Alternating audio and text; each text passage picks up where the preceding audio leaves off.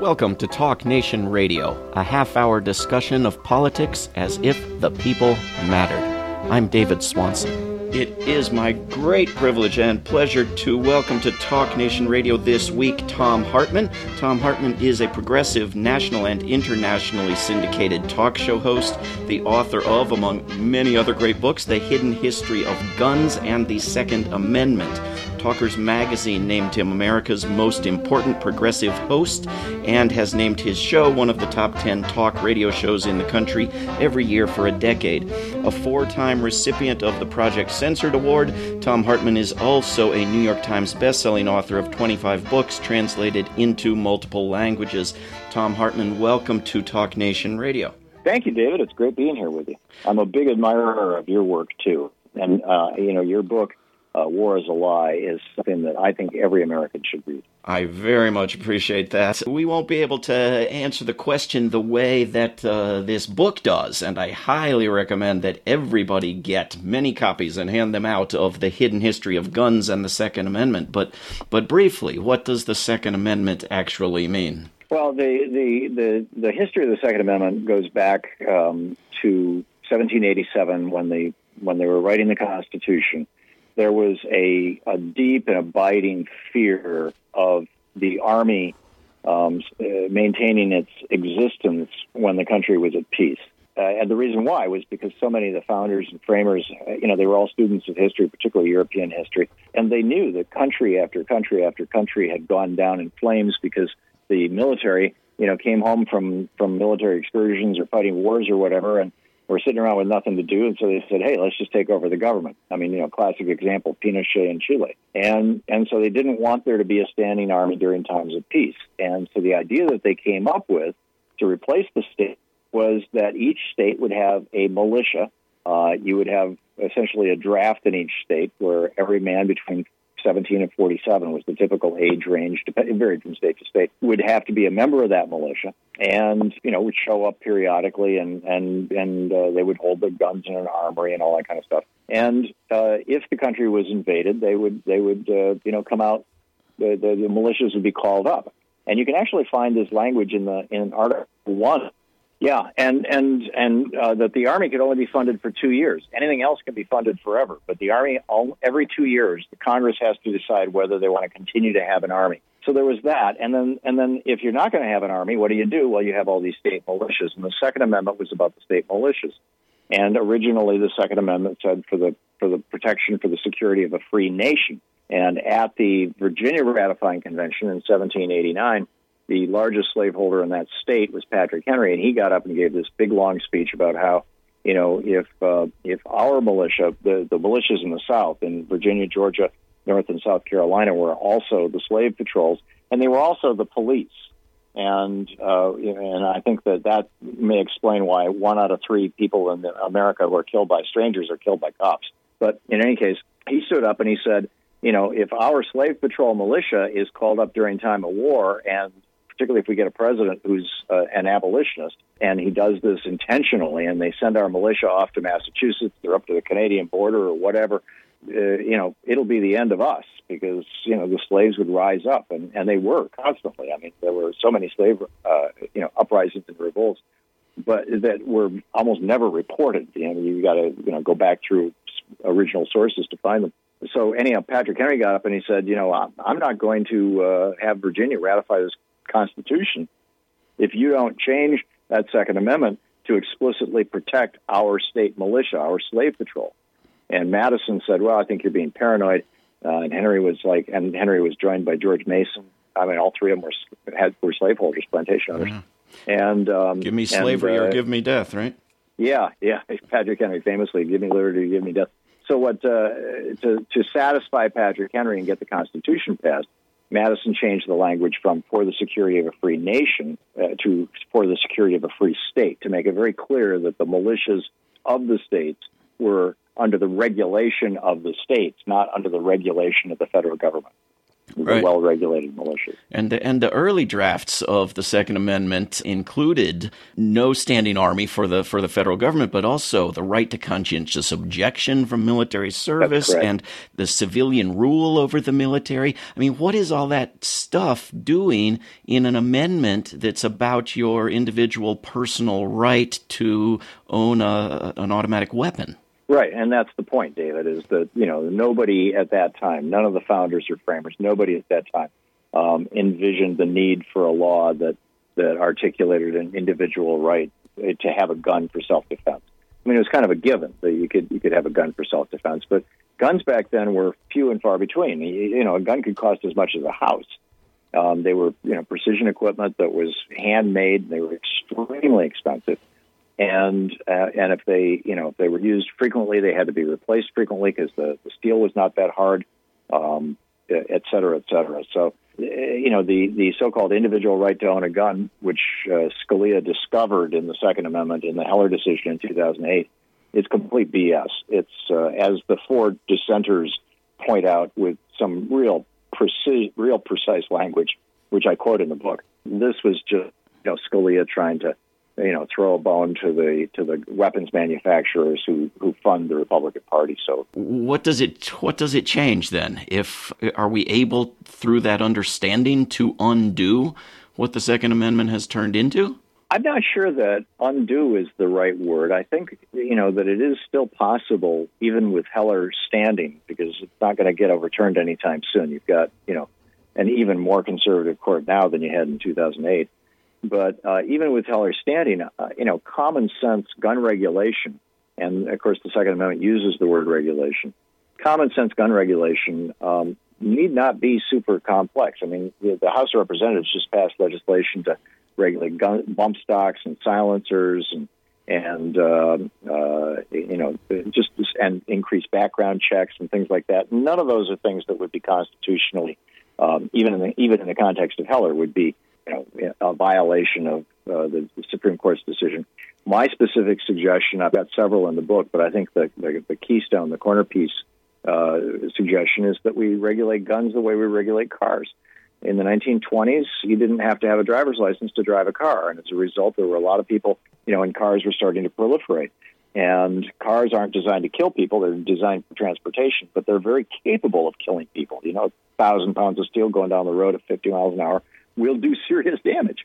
And so what we came up with was this three-part system where, number one, from time of manufacture to time of destruction, it is registered. You have a VIN number in a car, a vehicle identification number. On a gun, you've got a serial number. And all the guns made have serial numbers. So, and every year you have to go back and re-register it with the state. So there's always a chain of custody. We know who's ultimately responsible for each gun, just like we do for each car, number one.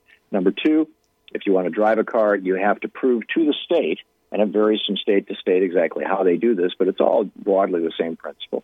You have to prove to the state that you, A, know the laws regarding driving, that is, you take a written test, and B, that you actually know how to drive. You have a person from the state sit in a car, and you drive around and prove to them that you know how to drive a car. In many states, if you want to get a concealed carry permit to carry a gun, you have to do the same thing. You have to you have to go before the state and show them not only that you know how to shoot, but that you know the laws surrounding guns. That should simply be expanded to all gun owners in all states, in my opinion. This is not rocket science. We already have the bureaucracies for it, and it's not an overly intrusive thing to do. We do it with cars, and we're all quite used to it. And then number three, liability insurance, and this is the Republican free market solution.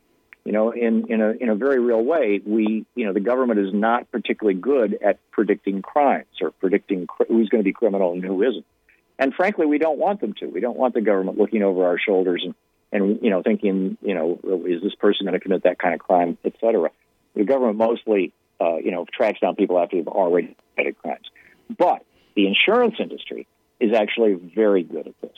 And they go with things like your high school or college, records, your whether or not you have a criminal record, what kind of job you have, what kind of income you have. They use all these different things to determine what your risks are. So, if you're going to buy life insurance, they're going to ask how old you are and what kind of health you're in. They're going to ask that, but they're also going to find it out independently.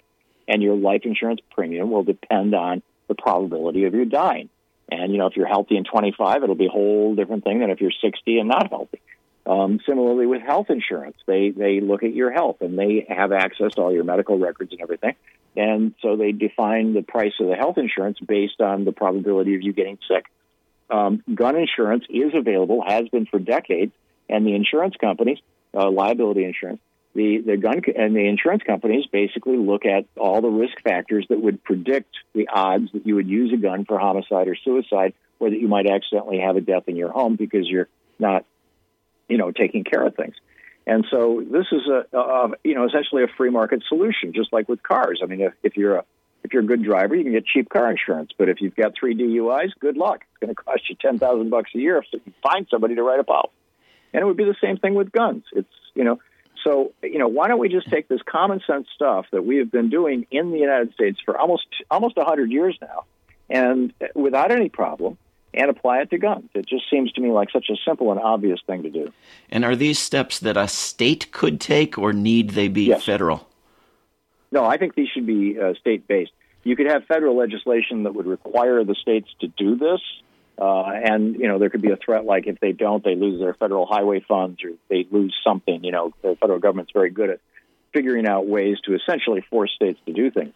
But each state already has these bureaucracies in place. They have them all in terms of the DMV kind of stuff, in terms of people trying to get concealed carry permits and things like that. So this is not something that would be difficult to do state by state. What, based on steps that other countries have taken, given the well-kept secret that there are other humans on this planet, what would you expect the benefits to be of taking these seemingly incredibly reasonable steps? Well, what we found when we started doing this with cars is that fewer people died. And, and I think that we would see the same thing with guns. We know that there is virtually a linear relationship between the number of guns circulating in a society and the number of gun deaths. We had almost 40,000 gun deaths in the United States last year and hundreds of thousands of gun injuries. And that in large part is because we are 4% of the world's population and we have 50% of all the guns in civilian hands in the world right here in the United States. And so I think some of these reasonable measures would obviously they're not going to eliminate guns. I'm not talking about gun bans, but they're going to cause people to treat guns more respectfully, more carefully. They're going to have to if they want to get insurance. Lock them up when they're not being used, things like that, and be less likely to just casually start collecting a dozen or 2 dozen guns because you can buy them at the local gun show with cash and no check. No background check or anything, and thus, you'd have a smaller likelihood that these little mini arsenals that are developed in people's homes that end up typically or often, kids killing other kids by accident or, whatever would be that way. It's a big step in the right direction. I also in the book call for a ban on semi-automatic weapons, both rifles and pistols. We did just fine up into the 80s and 90s. Even our police departments all used revolvers up until the 80s and 90s. And then the semi-automatic weapons came in a big way on television, and pretty soon every police department wanted to have them. We could debate whether or not police should have them, but these are weapons of war. These were developed as weapons of war, semi-automatic weapons. And I don't think, frankly, they should be in civilian hands. But that's a little more radical than the let's treat them like. But I think those are the two main solutions. But these are all things that other countries have done. It doesn't all have to be hypothetical speculation. What would happen if some government tried this, right? You cite an example from Australia in the book, right? Yeah, absolutely, David. In 1996, in Port Townsend, Tasmania, part of Australia, there was a horrific slaughter. And the Australian press actually showed some of the pictures of the people who had been shot, which just shocked people. We don't do this here. The Parkland kids have got this hashtag now, show my picture. In fact, they're putting it on their driver's licenses. And what they're saying is, if I'm killed with a gun, please show the picture. It's the Emmett Till story. Emmett Till's mother decided that he was going to have an open casket. When that picture of that badly mutilated, beaten young man went national off the cover of Jet magazine, it created, in a large part, I don't say created, but really stimulated the modern civil rights movement. The same thing, I think, if we were to see, in the movies, somebody gets shot and they just kind of fall over, or maybe a little bit of blood trickles out. In reality, particularly with these high-powered guns, like the AR-15s and things, in Parkland, in Newtown, some of those kids, they couldn't identify them. Their heads were blown into pieces. There was brain matter all over the wall. Arms and legs were literally shot right off. That's what guns do. And when they don't, and when somebody isn't killed by a gun, they don't just lay on the ground and go, ouch, like they do in the movies. They run around screaming, and there's blood spraying, and they're freaking out. And let's show this. Let's show the reality of what these gun manufacturers have inflicted on us. So, that's and Australia did this, and they saw it, and they said, okay, that's it. Within 1 year, they had a nationwide ban on, or not a complete ban, but made it much harder to get semi-automatic weapons, and went to something similar to my suggestion of registration, license, and insurance for guns. And the result of that was a 77% decrease in gun suicide, and I forget the homicide rate decrease, but it was what the number stuck in my head is 38%. You've got the book; it's in the book, but it was substantial, and it stayed that way. So this is the public health benefits of gun regulation are unambiguous. And who's against it? Again, the steps you're proposing sound incredibly reasonable. What is the NRA? What position do gun lobbyists take on such proposals? Well, until the mid-'70s, the NRA agreed with me on most of this stuff. The NRA was in favor of reasonable gun restrictions. Ronald Reagan was a champion for gun control. In fact, he signed the Mumford Law in California, after the Black Panthers walked into the California legislature with guns, and the legislators all freaked out. And within a few years, they had a law in place. Reagan changed his tune. George Herbert Walker Bush was a big fan of gun control. But in the mid-'70s, the NRA was basically, which had been a sports organization up to that point and helped the Boy Scouts and stuff like that. In the mid-'70s, the NRA basically went through a takeover, an internal takeover, and their board got filled up with people who were representing the interests of the weapons manufacturers rather than the sporting shooters, the hunters and the skeet shooters and target practice people. And the consequence of that is they started, these manufacturers, making guns is very profitable. Guns are very expensive. A decent gun can cost you $1,000.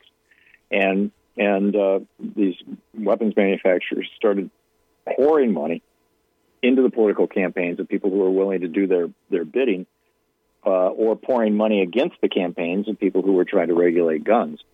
A pretty straightforward process, and they've been doing it ever since. Yeah. Tom Hartman, let me ask you about the Parkland young people whose activism inspires so much, because I'm very torn about it because they're so wonderfully advocating passionately and appropriately against gun violence.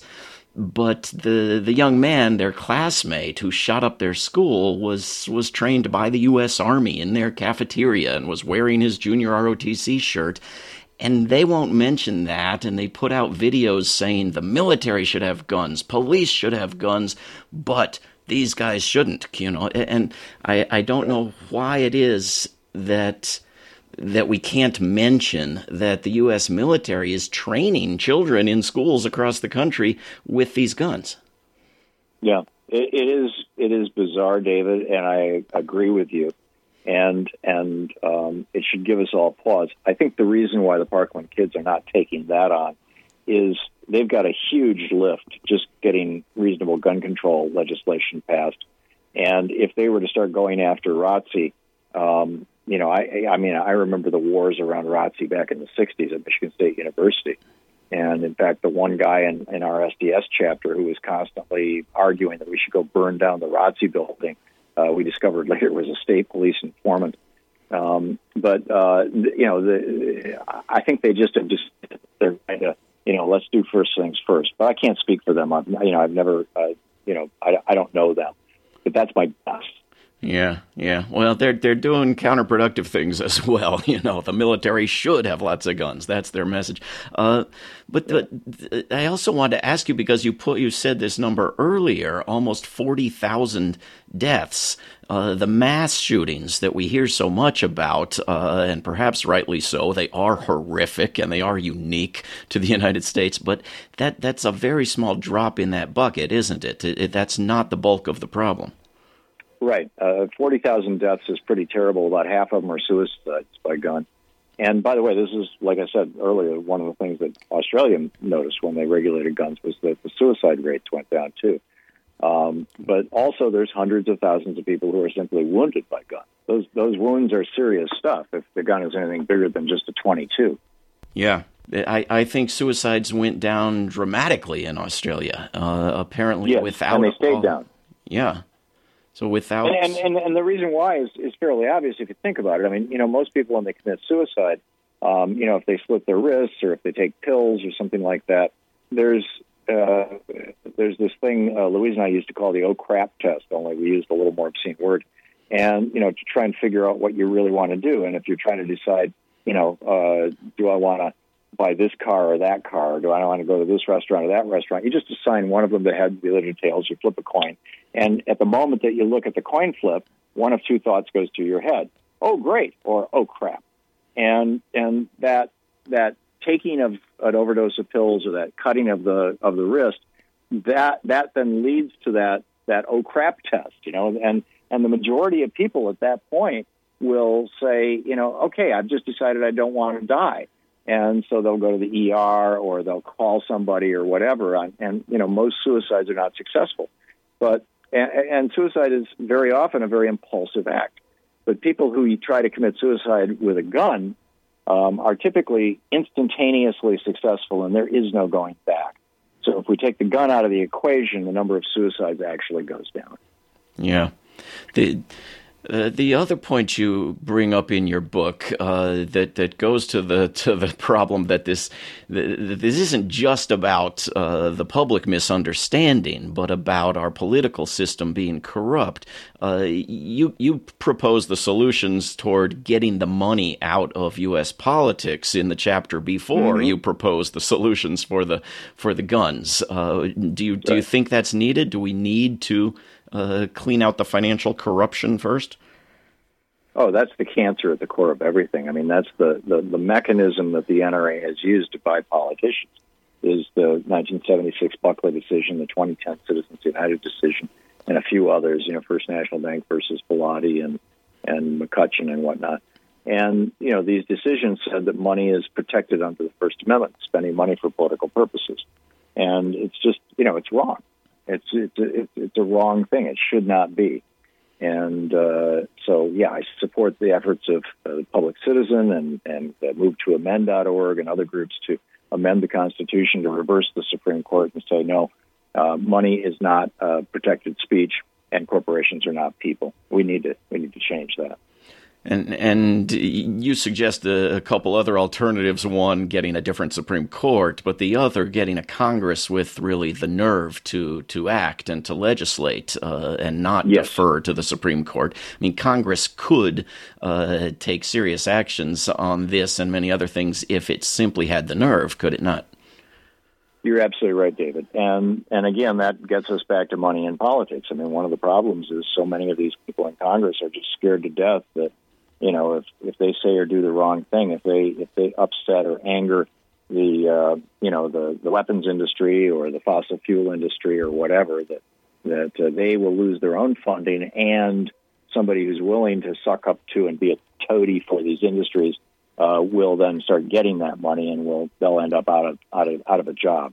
And we need public financing of elections. Bernie's been beating this drum for years.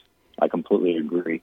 And, we've had some attempts at it. We had some good government stuff that came out of after the Nixon debacle, and, including, check the box on your tax return and send some money for public financing.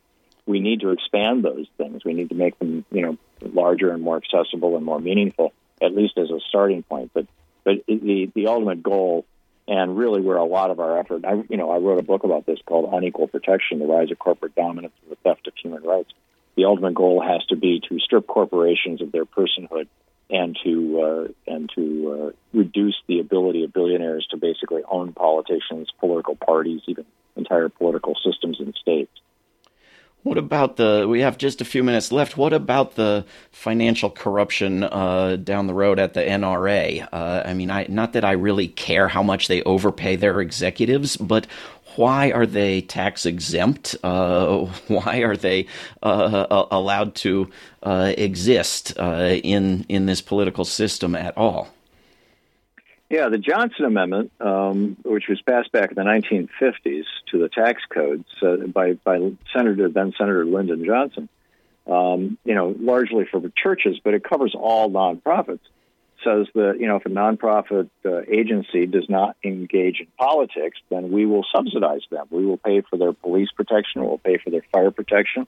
We'll pay for the roads that get to them and from them. We'll all these things that typically taxes pay for, they are tax exempt. They don't have to pay taxes on their income and on their revenue. And, with the NRA in the last election, apparently laundered $30-40 million, a lot of it coming out of Russian oligarchs, and overtly in support of Donald Trump. With regard to the NRA, though, it seems to me that they not only openly promote electoral candidates, but they put out ridiculous but horrific videos promoting wars with Iran and race riots in the United States and so forth. Stuff that if I tried to put the opposite point of view on a billboard in Washington, D.C., it would be rejected as political. All of that stuff is political by some definition. Yeah, and you could lose your nonprofit status. The whole thing of nonprofit status is that you're not supposed to be using, if you're going to be subsidized by the government, by all of us, if we as a society are going to subsidize your organization by giving you nonprofit status, then don't engage in politics. And the churches, many of the evangelical churches, are openly defying that right now and reveling in it, and the NRA has been defying that for years. And eventually, hopefully, we'll get an administration that's willing to start enforcing the tax laws, but we don't have that right now. Very true. We're speaking with Thom Hartmann. The book is The Hidden History of Guns and the Second Amendment. I cannot recommend it more highly. Tom, where should people go to follow up and keep in touch with you and get the book, and what should they do next? Well, the book's available in any bookstore, wherever you buy books. It should be, pretty easy to find. There's information about it and about the book tour that I'm doing right now at my website at thomhartmann.com. However you spell it will get you there. And, spread the word. We need to wake people up to the history of this country, the karmic burden that we have, and the work that we have to do to overcome that, and what we can do, what we can actually reasonably do to dial back this insane gun violence that's unique to the United States among developed nations.